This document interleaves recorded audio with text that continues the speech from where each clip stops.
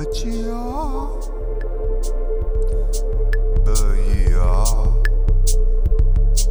But you're a chosen generation, royal priesthood, and holy nation, a peculiar people, that ye should show forth the praises of Him, who hath called you out of darkness into His marvellous light, Which in time past were not a people, but are now the people of God, which have not obtained mercy, but now have obtained mercy.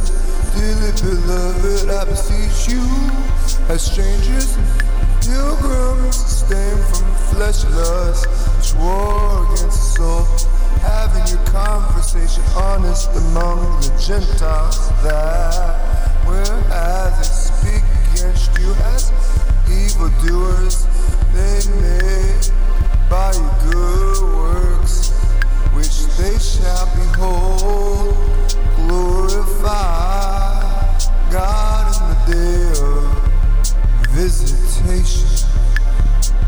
In the day of visitation, glorify God in the day of visitation. Praise the Lord.